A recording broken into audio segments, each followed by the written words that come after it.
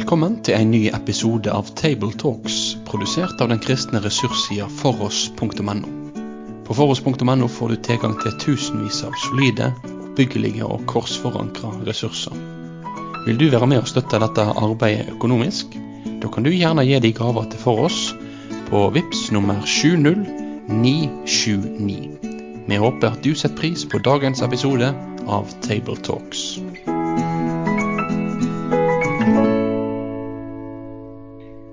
Da ønsker vi velkommen til en ny episode av Table Talks fra Foross.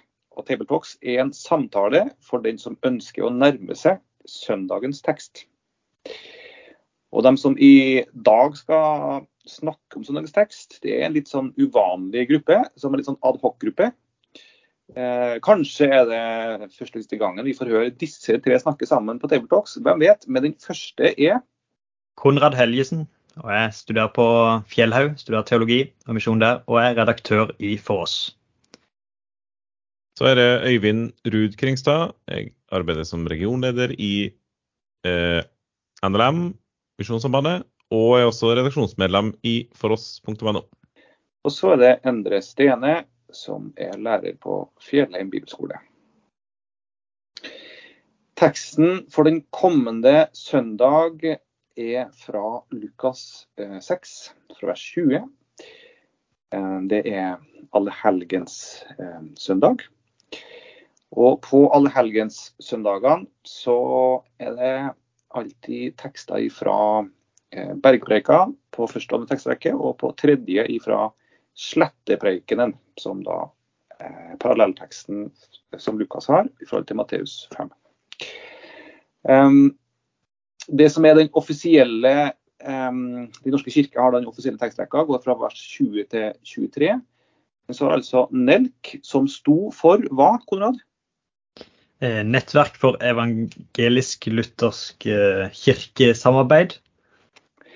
De har laget en litt sånn, ikke alternativ, men litt sånn utvidet tekstrekke. De også, så i noen tilfeller så har de valgt å ha en litt lengre tekstutvalg. Og vi for oss har bestemt at vi skal i hvert fall lese og prøve å bruke den tekstrekka som de da har utvidet til, og vi skal derfor lese til og med vers 28. Da løftet han blikket, så på disiplene sine og sa: Salige dere fattige, Guds rike deres. Salige dere som nå sulter, dere skal mettes. Salige dere som nå gråter, dere skal le. Salige dere når folk hater dere, når de utstøter dere og håner dere, og skyr navnet deres som noe ondt, for menneskesønns skyld. Gled dere på den dagen og hopp av fryd. Stor lønnen dere har i himmelen. Slik gjorde også fedrene med profetene.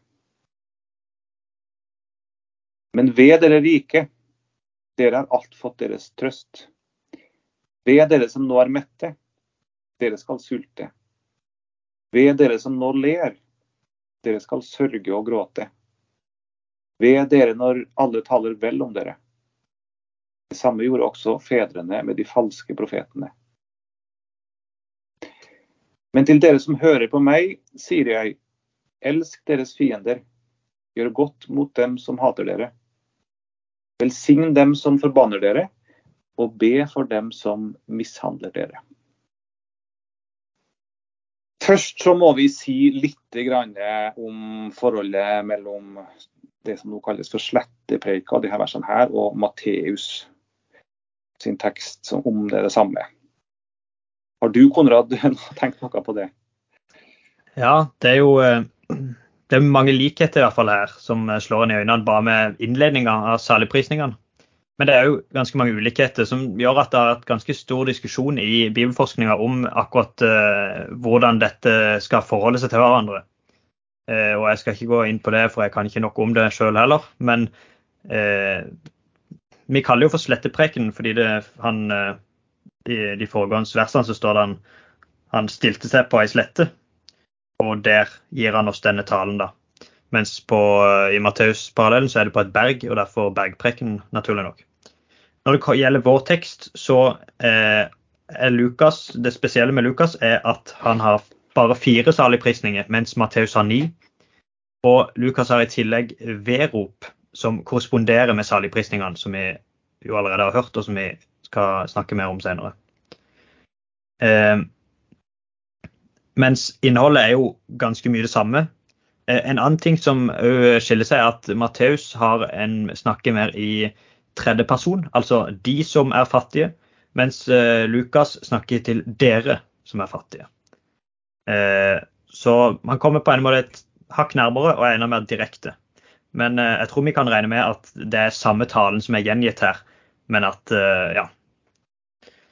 det går an å lese mer om andre steder i forhold til relasjonene her til kildemateriale og så videre. Ja, for vi står jo overfor innredningsordene til en av de mest berømte og innflytelsesrike taler som holdt. Så det en ganske sånn ambisiøs prosjekt vi skal ha når vi skal snakke om det her. Men det var i hvert fall en liten introduksjon av forholdet mellom Matteus og Lukas. Konrad, det var fint. Konteksten her, ja, Øivind?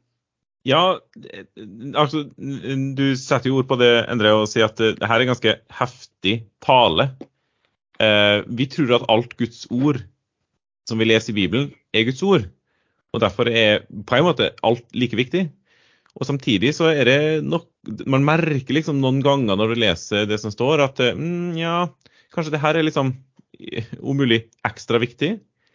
Ordene mer nøye utvalgt enn man ellers finner kanskje i en vanlig samtale eller tilsvarende.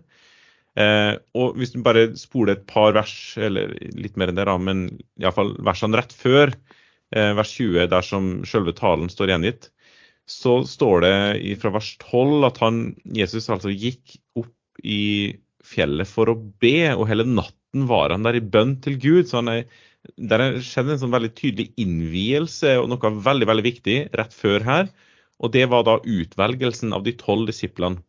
Og så har han gjort det, han har tydeligvis hatt med seg ganske mange da, som har følt han, og så velger han helt sånn spesifikt de 12 ut av den gjengen, og dem følger han i fortsettelsen, og så går han og har denne talen. Så sammenhengen tilsier at her det liksom, der gjort et arbeid i gåsøyne fra Jesus' side, som gjør at de ordene her det på en måte grunn til å tenke at de ekstra markant, om du vil.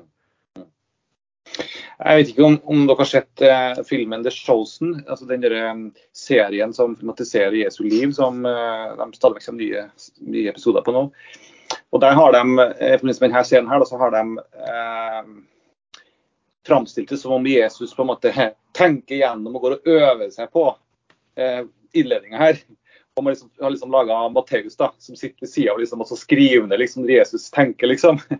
Så det jo en ren fiksjon. Men det kanskje de prøver å framstille da, kanskje noe av det du sier, Øivind, at du får inntrykk av at dette veldig sånn velformulert, gjennomtenkte formuleringer. Det ikke bare noe Jesus bare sa som by the way, men det virker som dette liksom noe han har bearbeidet, tenkt over, og kanskje også, som du sier, Øivind, i bønn natta før. Dette skal sies sånn på denne måten. Dessuten så kan man jo legge merke til at her begynner på en måte Jesu offentlige forkynnelse. Mens han tidligere har noen paralleller som vi kanskje kommer mer tilbake til, han starter jo sitt virke her i Lukas kapittel 4, i det han trer fram i synagogen i Kapernaum og leser fra denne teksten i Jesaja-boka og sier, jeg kommet for å forkynne et godt budskap for fattige og så videre. Og det jo mye av dette han tar opp her også, men her det for et bredere lag av folk, både disipler og de som var samlet fra områdene. Ja, for her står det i vers 20, da han løftet blikket, så på disiplene sine og sa, altså hvem disse disiplene her? Fordi, som du vil si avsnittet foran her, så står det først om at Jesus først var oppe i fjellet, ba utvalgte disipler, og så gikk han sammen med disse 12 på slette, og der står det at det var sammen en stor flokk av disiplene hans. Og en stor mengde mennesker fra hele Judea og Jerusalem og fra kyststrøkene ved Tyrus og Sidon. Så det var en stor mengde her som kom for å høre han, det ble helbredet. Så det var en ganske stor menneskemasse. Da løftet han blikket, så på disiplene sine og sa, så det virker som her snakket han til en hel del mennesker, men at han henvendte seg da primært til de sine disipler. Og som du sier, Konrad, her sier dere, altså som dere mine disipler. Så det har men til dem som hans disipler. Så første verset, salig dere fattige, Guds rike deres. Det må vel være å forstå som et sånt vers som definerer alt det følgende her. Et utgangsvers som premissene for hele tankerekka videre. Og hva legger Jesus i begrepet salig? Det gjentas 4 ganger, og han begynner med det. Og vi vet jo også at salme 1 begynner med begrepet salig. Salme 2 slutter med begrepet salig. Så det som de 2 salmene som Salmes bok innledes med begynner å slutte med salig, hva legges i salig her?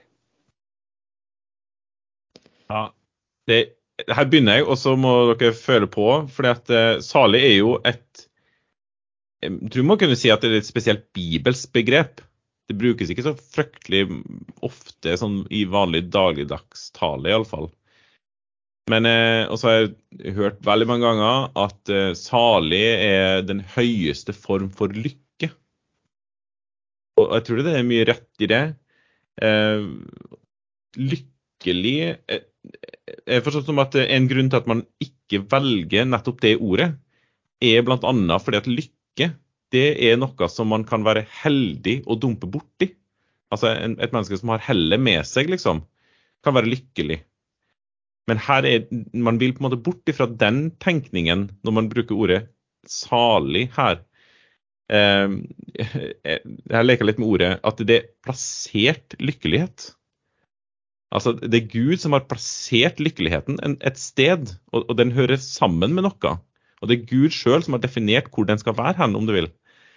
Man velsignet av Gud, rett og slett. Og et salig menneske, et menneske som Gud tilfredsstiller fullt ut.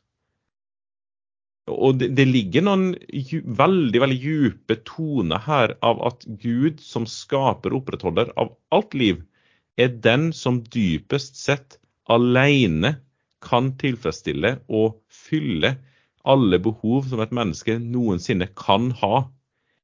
Og salig da et begrep som sier noe om det her. Gud nok for oss, rett og slett. Han alene den som dypest sett møter, og kan møte alle våre behov. Og da mener jeg at man inne på, sikkert skal vi snakke litt mer om, men ja, det snakk om her på jorda. Gud den som dypest sett kan fylle alle våre behov, også her på jorda.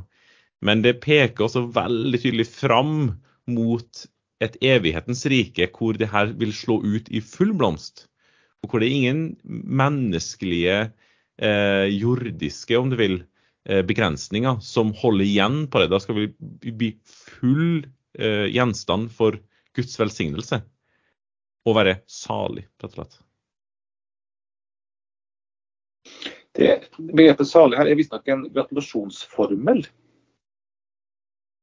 som en lykkeønskningsformel, men som ikke går altså på, som du altså sier, ikke på følelser, på lykkefølelser, men, nå siterer jeg fra bok, men på deres tilstand som de i en slik situasjon at det grunn til å lykkeønske dem.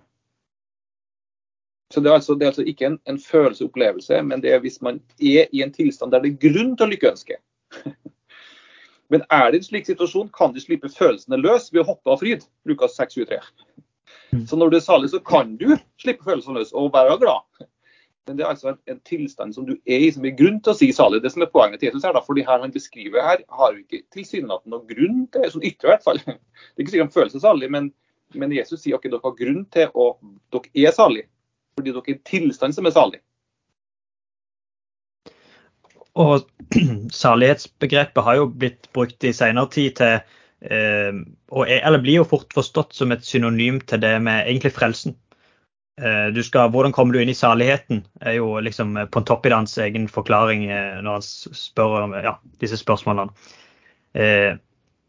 Og det er nok ikke uten grunn at det har skjedd, for han på en måte tegner et bilde av hvem disse som får del i Guds rike, som jo første saligprisning her. Guds rike deres. Det det som det grunnleggende her, i hvem disse her menneskene som får del i Guds rike. Du tegner opp en type, kan man kanskje si, av et menneske. Og det samme jo litt sånn som du snakker om den gammeltestamentlige bakgrunnen med salmen, hvor du leser om salig den som ikke følger lovløses råd, ikke går på synderes vei og ikke sitter i spotterens sete. Og sånn brukes denne her gratulasjonsformelen eller saligprisninga på en måte som tegner opp et bilde av den salige, den som rettferdig og som står overfor Gud og har et samfunn med han, kontra den ugudelige. Og samme her får vi veldig tydelig denne skillelinja mellom de saligprisninger som beskriver en mennesketype nærmest, og kontra vedropene over den kontrastfylte motsetninga. Og for å dra en siste parallell der også da, så har du i 5. Mosebok, så setter jo Moses seg fram, og han har en lang tale som jo egentlig hele 5. Mosebok, og minner de om pakten og alt som Gud har gjort for dem, og til slutt så kommer forbannelsene og velsignelsene. Og der også setter han opp, det blir jo mer resultatene av hvordan det man forholder seg til Gud, hva det du velger, hvem det du vil være. Og på samme måte så kommer Jesus nå fram og stiller seg fram i Moses sted og står som en profet på et berg eller på en slette her i Lukas, og på en måte stiller fram for de alternativene. Det forbannelsene eller det velsignelsene du vil inn under? Saligheten eller vedropene. Det står jo i en sang for øvrig, i sangboka, så står det salig om jeg alltid glad. Så det den praktiske virkeligheten av det å være salig. Det ikke alltid å være glad, men det å være en tilstand. Men det står det at salig dere fattige. Hva legges i fattigdomsbegrep her?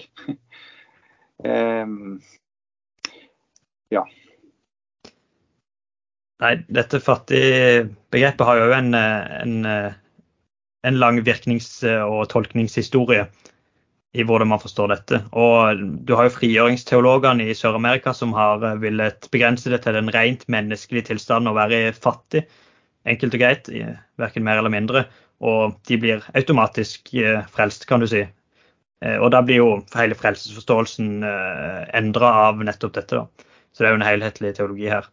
Jeg tror nok ikke vi så fan av den måten å forstå det på, men jeg tror ikke vi skal undervurdere heller at fattig har noe, det noe menneskelig og noe rent legemlig i dette her, og dette begrepet som brukes.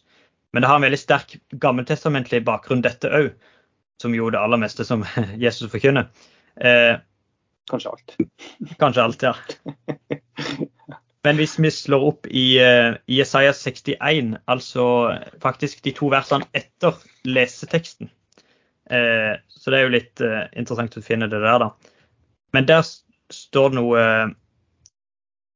det disse versene som jeg siterte så vidt tidligere. Herren Guds ånd over meg, for Herren har salvet meg. Han har sendt meg for å forkynne et godt budskap for hjelpeløse / fattige, som det står i 88. For å forbinde dem som har et knust hjerte. Rop ut frihet for dem som i fangenskap, og frigjøring for dem som bundet. For å rope ut et nådens år fra Herren, og en hevnens dag fra vår Gud, for å trøste alle som sørger. Her finner vi både dette med fattig og sørgende. De skal få sin trøst. Det kommer jeg kanskje mer til. Men denne måten å forstå det på, og måten det brukes i salmene veldig ofte, i forbindelse med at det fattig og hjelpeløs. Du må se til meg, Herre. Det blir mer en beskrivelse av en åndelig tilstand og en relasjon til Gud, i måten at jeg helt avhengig av å få alt fra han. Og dypest sett det han som må forsørge for meg, og dypest sett det han som må frelse meg. Så det ligger noe veldig, det vanskelig å redusere det til noe rent som en sosiologisk klasse av mennesker som må tigge for å få leve. Ja, og så kan vi jo legge til uten at man skal ende på en, vi kaller det rent åndeliggjort tenkning. Der noe med den rent materielle fattigdom, sult, gråt her, som på en særlig måte har oppmerksomhet av Gud selv. Det har vi en hel bibel med oss på å si, kan du si. Det jo en slags både og her, altså. Og det jo noen som vil hevde at Lukas her på en måte, eller her kommer relasjonen mellom Lukas og Matteus. Matteus har fattige i ånden, og at de sulter etter rettferdighet. Så det på en måte, han legger på en sånn vri nærmest, virker det som, kanskje, som viser at det, og det kan fort I hvert fall legge til rette for denne åndeliggjøringen da. Ja, og jeg vet ikke om det blir en fortsettelse av det du sa nå, Konrad, eller noe annet, men der jo en slags nøkkel, synes jeg, å se også da, I slutten på vers 22. For der står det, altså vers 22 begynner sånn, «Salig dere når folk hater dere, når de utstøter dere og håner dere og skyr navnet deres som noe ondt, for menneskesønnens skyld.» Så det handler ikke om å være, det handler ikke om å oppleve at folk hater en, at den blir utstøtt og hånt, og at den skyr navnet på noen. Punktum. Men når man opplever det som følge av sin tro på Jesus Kristus, og sin etterfølgelse av han, det da saligheten kommer inn og får sin rette plass, om du vil. Det ikke sånn at enhver vrang kristen kan ta på seg salighetsbegrepet her I alt man gjør, uansett hvor idiotisk man mot naboene sine. Men når du gjør det som en følge av sin tro på Jesus, og at man liksom tvunget til det, om du vil, og likevel opplever å bli utstøtt av folk rundt seg, da man inne på noe av det som beskrives her. Du nevnte jo Øivind, at Bibelen, ikke minst Gammeltestamentlige profeter, stadig vekk taler om at Gud har et hjerte særlig for de fattige, for de sultne, for dem som undertrykt også I samfunnet, og at de har kristne også et særlig ansvar for å se til. Så på en måte tror jeg det noe I det som du også sier, Konrad, at man har også tatt dette også til seg dem som har opplevd seg undertrykt og fattig, som et ord til dem, så det har vi på en måte bevisbelegg for. Men som dere sier, så sprenger disse ordene rammen for det. Og du nevnte Salmenes bok også, Konrad. Jeg har lyst til å lese Salme 86, vers 1, hvor det står, «Vend øre til, Herre, og svar meg, for jeg elendig og fattig.» Og det jo sånn ofte vi også kan kjenne oss som. Jeg kjenner meg elendig, jeg kjenner meg fattig, jeg kjenner meg svak, jeg kjenner meg hjelpeløs. Og at fattigdomsbegrepet ofte blir brukt I Salmenes bok da, av den som ber om seg selv I forhold til Gud. Uten at han nødvendigvis har en materiell fattigdom, men han kjenner seg hjelpeløs, han kjenner seg fattig, og derfor så ber han til Gud, og ber om at Gud må komme og gi hjelp. Og det som jeg fornemmer, liksom, når jeg leser det her, så fornemmer jeg jo at Gud også, at Jesus her, både når han ser til den fattige hjelpeløse som gråt, og tar oppgjør med de rike, kan det også være at her tar Jesus oppgjør også med, altså at fattigdom der handler om en hjelpeløshet I møte med Gud, en erkjennelse av at jeg trenger Gud I mitt liv. Da Jesus I Johannes åpenbaring skriver til noen menigheter I Lille Asia, så skriver han for eksempel til menigheten Laodikea, og de sier at jeg rik, jeg har overflod, har ingen nød, og da snakker Jesus til noen som nødvendigvis ikke rik materielt, men noen som åndelig selvhjulpen, som ikke trenger, som ikke avhenger av Gud, og det kanskje det som liksom nerven Jesus prøver å si, at den som hjelpeløs, den som vet at jeg trenger Gud I mitt liv, den som ikke stor og stor på egen vegne, det en fattig en som Jesus vil nå inn til, hjelpe og se til. Sånn som det sies, vend øre til Herre og svar meg, for jeg elendig og fattig. Amen. Ja. Jo, men jeg synes det litt stilig her da, hvis du skal trekke liksom den linja du var innom så vidt lesetekst, den ene av dem fra Jesaja, Konrad, eller det vil si rett etterpå da, og det som nevnes i Jesaja-teksten der jo en slags visjon av det Guds evige fredsrike, saligheten, sant? Så her det snakk om, og jeg tror kanskje man kan ha hørt liksom av samtalen som vi har hatt til nå, at det snakk om å oppleve en salighet her og nå. Jeg får leve i en slags åndelig salighet, i trua på Jesus, rett og slett. Og det får jeg ta del i allerede nå. Og samtidig så det jo tydelig at det snakk om et framtidsrike i Jesaja-teksten. Nå kan jo det ha vært liksom når Jesu frelseverk virkelig slo inn nå. Men den andre leseteksten fra Hebreerbrevet, litt ute i trosheltskapitlet, kapittel 11. Og der står det om blant annet Sara og Abraham, og blant annet de her, det jo flere som nevnes opp der, som så og anerkjente at de hadde et hjemland, en annen plass enn der de var, egentlig. Og de så det, de skuet det på avstand og hilste det. De fikk godt vitnesbyrd for sin tro, men de oppnådde ikke det som var lovt. Så den løftet om Guds evige rike, Guds evige salighetsrike, det jo også et sterkt, altså en sterk klang i det som Jesus sier her, at dere salig i deres tro, om du vil, her på jorda, men dere skal også få, det ligger en evig salighet som dere skal få erfare fullt ut fra evigheten. For da drar vi oss over til neste del i verset her. Guds rike deres. Ja. For de fattige salige fordi de får del i noen ting. De får del i Guds rike.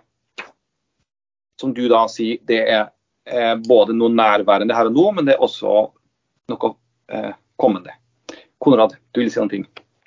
Ja, og det var egentlig for å betone dette her. Det jo først og fremst kontrasten som står frem her mellom nå og da. Og vi har til og med de små ordene her. Salig dere som nå gråter, dere skal le.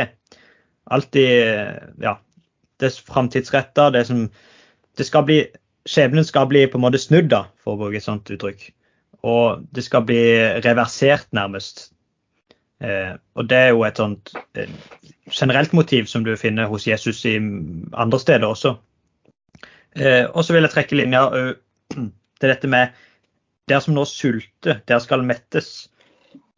Og dette med å mettes kobles jo fort på et måltid, og et festmåltid sammen med gledesmåltid og så videre her. Det interessant å merke seg fordi at Jesus taler så ofte om dette i både lignelse og i annet, om et sånt kongelig og et bryllup snakker han om, et måltid hvor på en måte dette gleden vi har i vente da, som blir et bilde på det gode og frelsen enkelt og greit.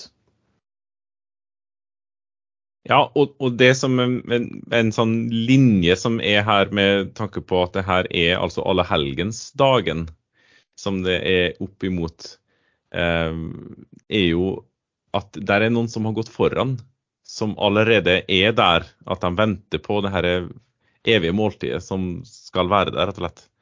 Så det et fint sånn perspektiv på når du leser sånne her type tekster. Det noen som har gått foran, og vi skal da kunne glede oss over å minnes dem. All Hallows Eve, alle helgenes aften. Og det peker jo vers 23 fram mot, hvor vi også oppfordres til å glede, hvor de skal ikke oppfordres, men det en forutsigelse av at man skal få glede og fryde seg på den dagen, hoppe av fryd. For stor lønn dere har i himmelen, slik gjorde også fedrene med profetene. Siste del av de her saligprisningene går over i verop, hvor Jesus snur på en måte salighetsbegrepet opp ned, og blir det motsatte av å være salig. Også der ser vi også at sånn umiddelbart så de rik, velstående og mett.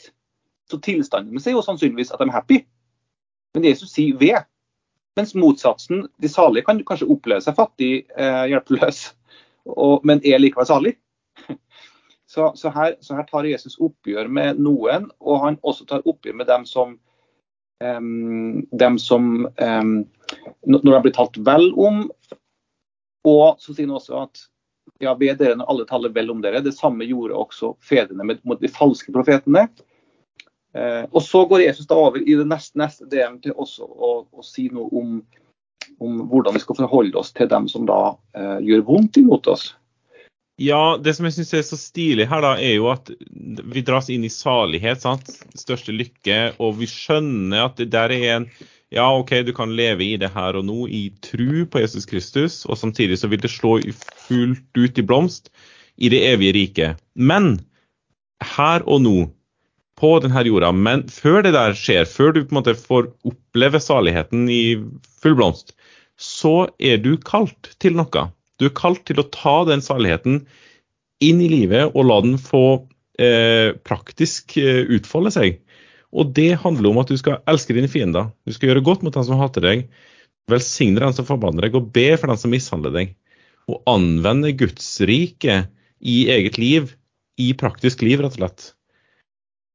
Det som Jesus gjorde overfor oss, sant? Det er jo han, det er jo egentlig en beskrivelse av hans handling overfor oss. Og det ble til salighet for oss. Tenk på det. Og så er det vi som er kalt til å la det der rike få utfolde seg i hender og føtter og klemmer. Jeg vet ikke hva. Jeg tror ikke vi rekker så mye med den. Jeg tror vi takker for denne samtalen over sletteprekenen, og så avslutter vi med en kort bønn. Herre Jesus Kristus, vi vil mest av alt få be om at vi må få lov til å være dine disipler. At vi får være sånne som du omtaler som fattig, hjelpeløs, avhengig av deg, men som er salig fordi du gir ditt rike til oss. Herre, kom du til oss med din ånd. Amen. Da vil vi si takk for at du valgte å få med deg denne episoden av Table Talks, produsert av den kristne ressurssida foross.no. Driftinga og utviklinga av nettsida vår, den er avhengig av gode og trufaste støttespillere. Vil du gi en gave til dette arbeidet? Da kan du gi den via Vips nummer 70929, eller så kan du besøke foross.no for mer informasjon om å kunne bli en fast giver. Ha en god dag videre.